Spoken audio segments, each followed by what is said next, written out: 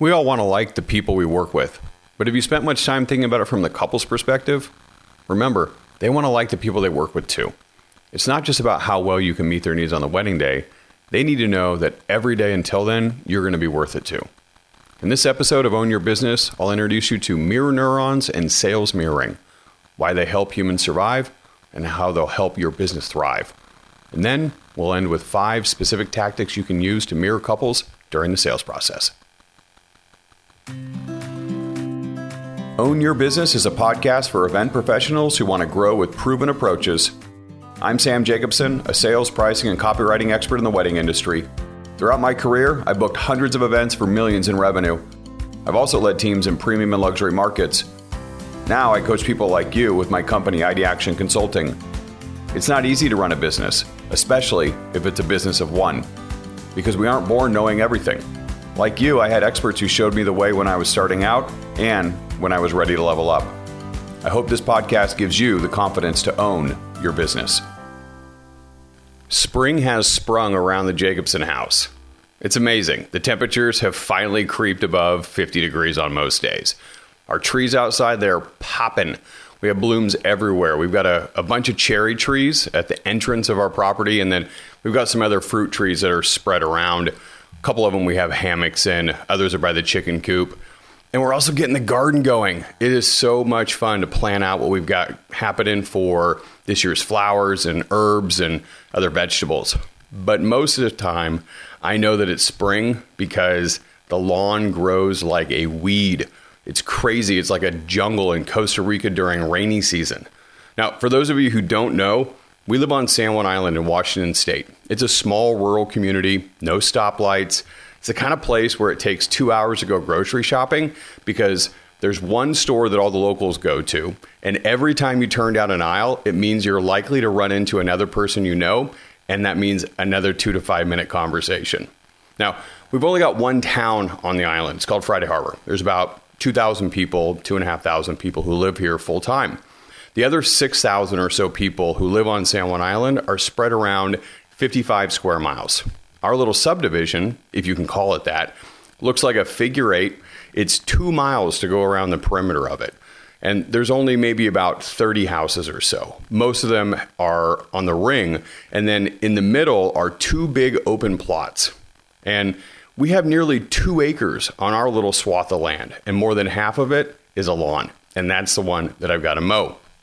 Now, when we first moved to the island, I brought the mower that we had in Dallas. Now, the mower we had in Dallas was a great Toro mower. It was self-propelled, but it had a really small, I think it's 18-inch deck, which means that it only cuts 18 inches of grass as you mow through the yard. Now, this worked just fine at first because I liked the exercise. It was new. I was getting to know the property, but it's about 7 miles of walking to mow the lawn. 7 miles. That's a lot. It takes about 3 hours. And with all the weed whacking that needs to be done along the curb and the trees and other areas you can't get to, it's about 4 hours. Now, I want to get the kids to do it now that they're teenagers, 13 years old, but I don't know if they're going to do it with this walking behind mower. I think they need it with a riding mower. So unfortunately, now that I made the decision to pony up $2,000-$3,000 to get a mower, I'm finding that it's really hard to find one here because of supply chain issues and also because we live on this island where it takes a boat to get everything to it. So until I can make that happen, I'm still mowing with the walk behind mower. And the good news is that while it gives me some exercise, it also gives me a chance to listen to audiobooks, lots of them. Now, last year, I listened to about 6 on my noise-canceling headphones during the spring and early summer when the grass was growing the fastest. I had plenty of time out there. I was out there once every 7 to 10 days going through the lawn, and I learned a lot through the audiobooks that I was listening to. And this spring, I'm doing the same thing. And I got to tell you, I'm on a bit of a Brené Brown kick. Now, if you were following along with my Think Week in end of March, beginning of April, you might have seen that I picked up Atlas of the Heart. And that was my first Think Week book. And after I read Atlas of the Heart, I got into Rising Strong, which is one of the books that Brené Brown has written. And I'm working through that, and I'm doing that, in analog. I'm actually reading the book, but I wanted to have something that I could also listen to as I was driving or walking or mowing the lawn. So Gifts of Imperfection made it to my audiobook list, and I started it this last weekend while I was behind the mower. Now, I don't know how many of you have read it, but so far I love it. In the early chapters of the book, she talks about our human need to belong, to connect with others. It's a big part of what it is that she does with her work. And she says that it's wired in our brains to want to connect. And I know that is true. I know that's true because I believe her and her research, but also because I've read about it in so many other areas. And that's because people now have found that being wired to connect was important for survival. Go back 50,000 years ago to cave days. Now, those who survived were the ones that were accepted by the group, because in the cave days, you couldn't survive on your own. Human beings are not particularly fast. We are not particularly well adapted to cold temperatures. We don't have very sharp teeth or long claws. We can't defend ourselves on our own, especially when you're dealing with things like big mammals or herds of animals that can gang up together and really defend themselves pretty well. And so it was hard to survive for food, for warmth, and for safety if you didn't have a group of other people with you. And so those who survived were the ones that were brought in by the group. Now, not only did they survive at that particular period in time, but they also mated and passed their genes down. And those are the ones that were passed down to us. Those who didn't get accepted by the group, find some sense of belonging within that cave, they were cast out and they died along with their genes. So the genes that we all have up here in our heads, that means that we are wired to connect. We crave belonging. It is a survival skill that we have. And Brené Brown's definition of connecting, I think, is really interesting. She defines it as the energy that exists between people when they feel seen, heard, and valued, when they can give and receive without judgment. And then the third part, when they derive sustenance and strength from the relationship. Now, she's not talking about connecting in a business sense. Remember, she's talking about connecting human to human in a personal way. But I certainly believe that the first two parts of her definition are essential to connecting with couples as potential clients and as actual clients as a business owner in the wedding industry. So the first two parts are the energy that exists between people when they feel seen, heard, and valued, and then when they can give and receive without judgment. Now, this is nothing new if you've heard me talk about this before.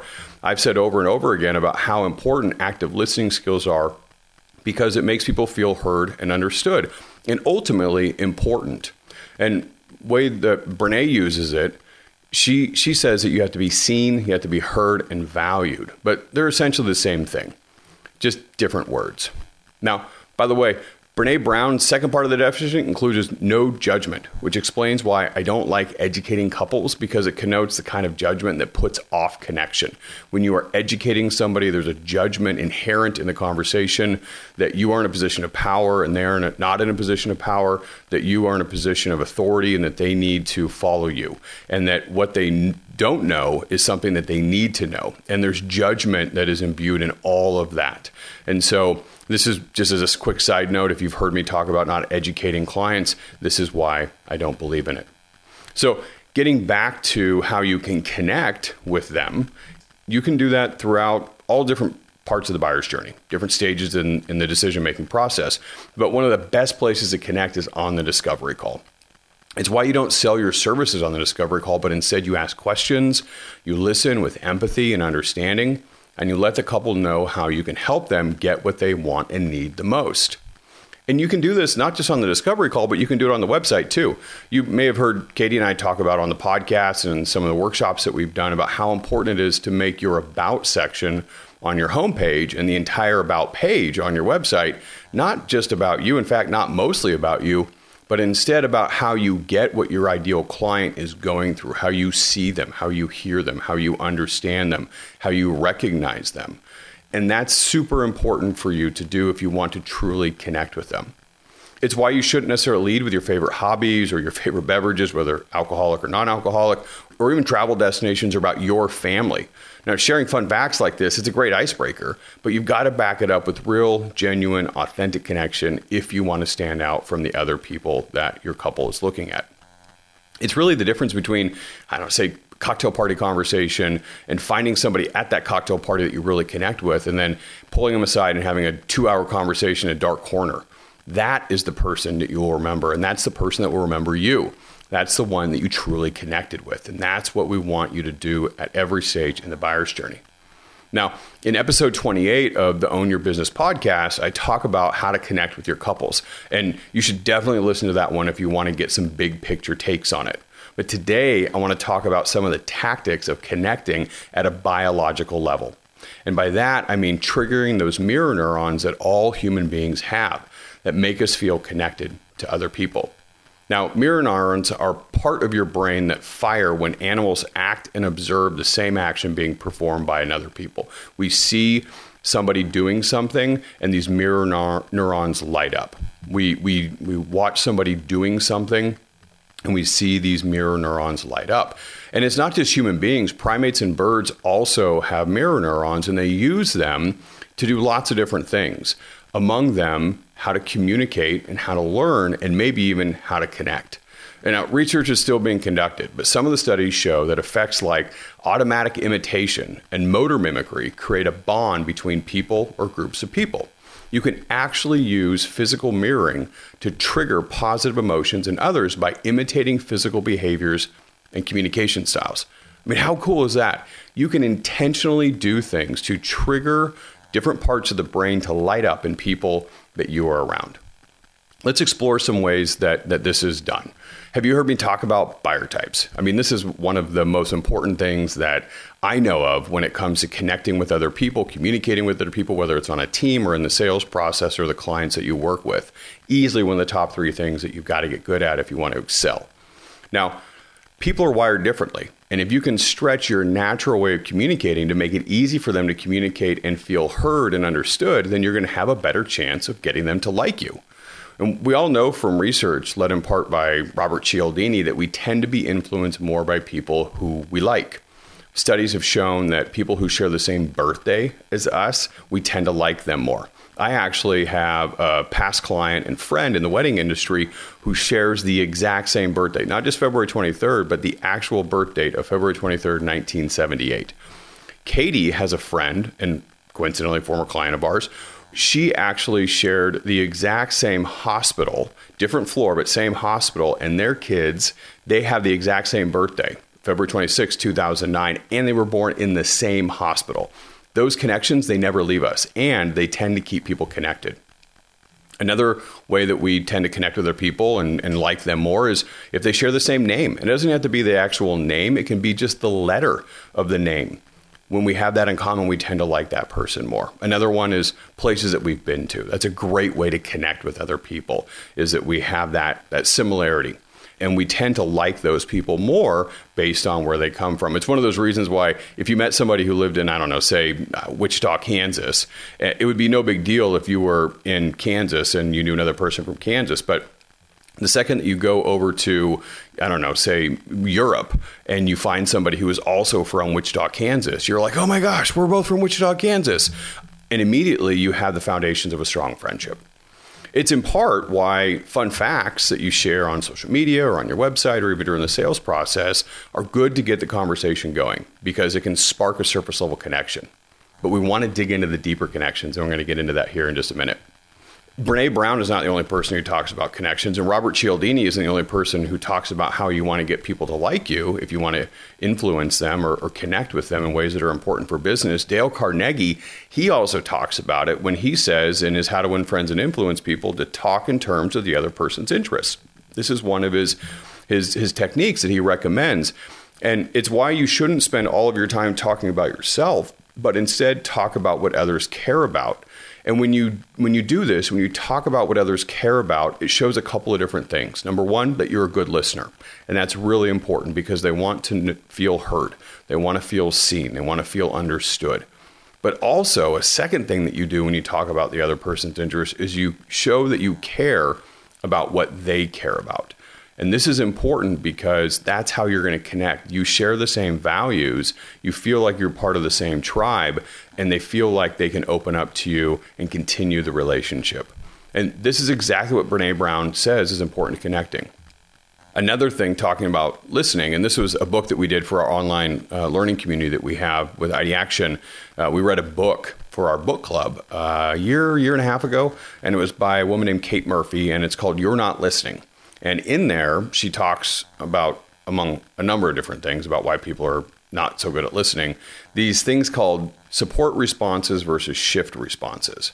Support responses are responses that you offer in a conversation that reinforce and carry on the current line of discussion.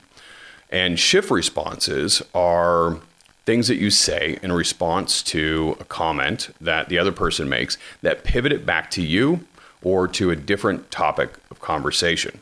All right, so shift responses pivot back to you or something else. Support responses reinforce and carry on the current line of conversation. So let me give you an example, because this is really important. This for me was a real game changer, because I'm always trying to improve my listening skills.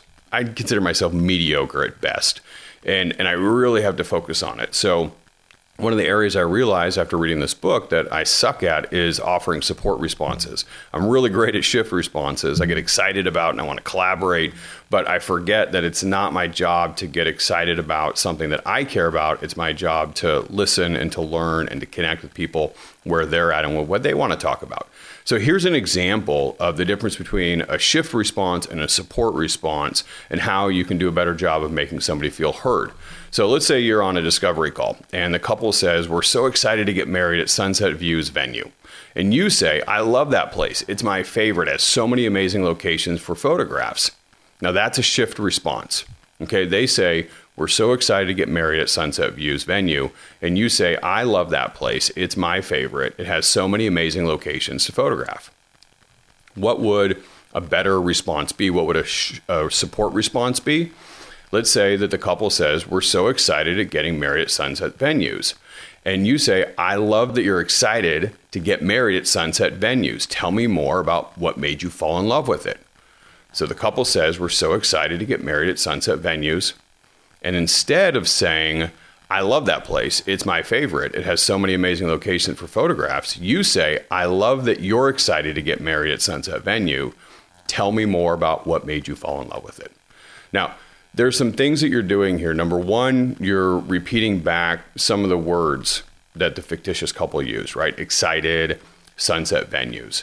You're also making sure that they have an opportunity to continue to tell you more about what they loved about it. And so you shift back into active listening mode. This part about using the words, really important. I'm going to use it to kind of transition into the concept of mirroring and how we can use mirroring in the sales process. One of the things that we want to do is we want to tap into what's called voice of customer. So voice of customer is using the exact words or phrases that your clients use, not words that you use or other synonyms, and not paraphrases, but the exact words that your clients use. Super, super important and a really great way to use mirroring in the sales process.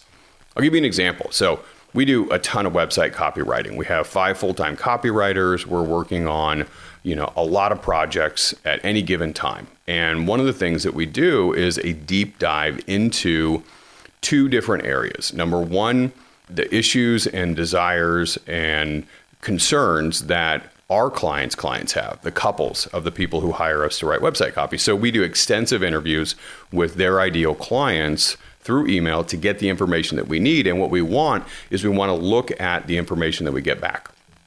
Now, the second thing that we do is we do extensive interviews with our client, and we record them and then transcribe them. And this is how we get the copy to sound like them, because we are actually using their words.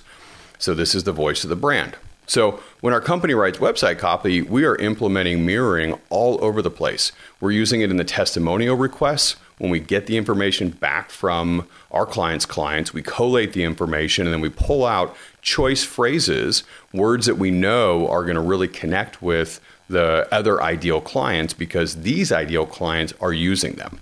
So we're using mirroring in the testimonials. We're also reading reviews and highlighting common words and phrases that we find in online reviews or in the comments that we see in social media posts from our clients who are interacting with the brand. We're pulling those out and we're reusing them. We're mirroring them back to potential future clients. We're also going to reflect back to them in the initial inquiry or the correspondence during the sales process. So if we're going to recommend certain words or language we can use during the sales process, we want to look at the words. If we're responding to a potential client, we want to reflect back to them the exact words that they use in the initial inquiry. If somebody says, I'm super excited to get married at this venue, you say, I'm glad you're so excited to get married at this venue. If somebody says that they are nervous about being comfortable in front of the camera, you use those words, nervous and being comfortable in front of the camera.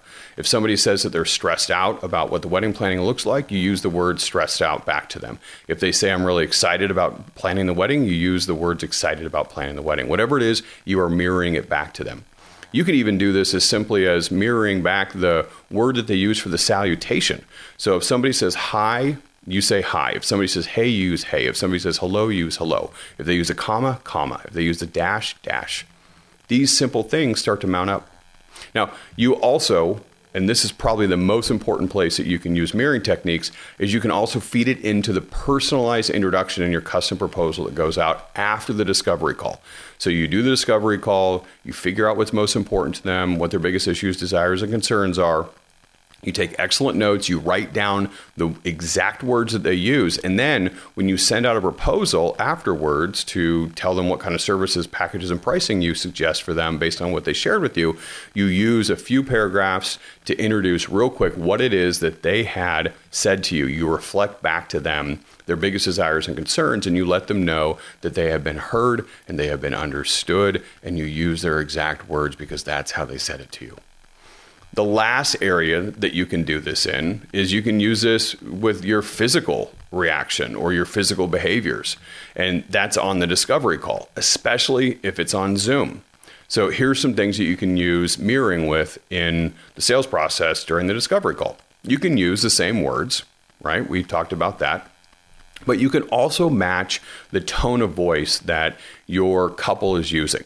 So if they're neutral, you can use neutral. If they're upbeat and positive and excited, you're upbeat, positive, and excited. If they're speaking slowly, then you speak slowly back to them.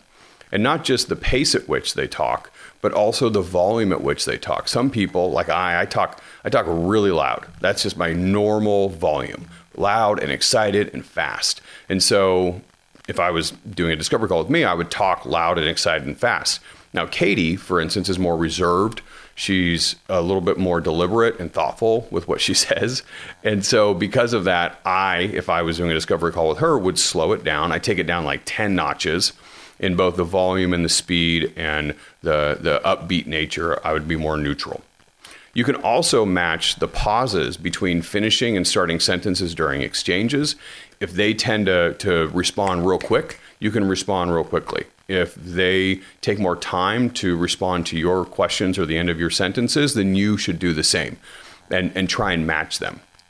Also, if you're on Zoom, you can add in matching their posture. If they are very upright with their posture, then you can do the same. If they're leaning back, you lean back. If they're leaning forward, you lean forward. If they've got an elbow on the table and a hand under their chin, you can move towards that.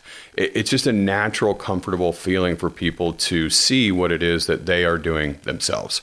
So matching the posture, matching the body language. So we've gone through different ways to trigger positive feelings about you during the buyer's journey. And that's really, really crucial because that's how we're going to get people to like you more. When they like you more, they're going to connect with you more. So some of these big areas are to mirror the physical behaviors on phone calls with the tone of your voice and pace at which you talk and volume, etc., but also the body language and your posture on Zoom calls. Second way is to mirror the exact language in your copy on your website and in your social media, on your correspondence, and in the conversation that you have over the discovery call. And then the third way is to mirror the communication style that your buyers naturally use. And that's something that we can go into on further episodes, and also you can go back and listen to in episode 4. The golden rule, as I learned it, was treat other people how you want to be treated. We all learn that when we're very young, typically when we don't have the ability to truly empathize. Cognitive empathy is to be able to get out of your own understanding of the world and instead slip into somebody else's perspective. And so kids don't typically have that very well developed until they get older. So to keep them from, hitting each other over the head with toys when one kid takes it from the other, we tell them to treat other people how you'd like to be treated. But as we get older, we need to move away from that golden rule. That golden rule is not nearly as good as the platinum rule. And this is something that I learned from my coach, Laura Moriarty, with Tahoe Training Partners many years ago, back in November, December of 2013. And the platinum rule is to treat other people how they want to be treated. All right. Golden rule, treat others how you want to be treated. Platinum rule, treat others how they want to be treated. And this is really important because when you do this, you get them to like you, to feel connected to you, to feel recognized, both directly and non-consciously, because ultimately you'll make them feel valued and feel important. Do this from your heart because you want to help your clients get where they want to go. Brene Brown calls this concept wholehearted living. I like to think of this as wholehearted selling, or at least making your business about the people you serve and what you give to them rather than what you make and how it fills your own creative cup. Boom. That's it for this episode on Own Your Business. If you've heard me on a stage or a workshop or someone else's podcast, you know I have a hard time keeping it short, but I know you're busy. So thanks for spending time with me today. You have a ton of options for guides when it comes to getting you to where you want to go. I hope you found someone you can continue to trust. If you have a friend who could use practical strategies to own their business, please share this episode with them. If you can't think of anyone in particular, we'd settle for a quick review on whatever podcast platform you listen through.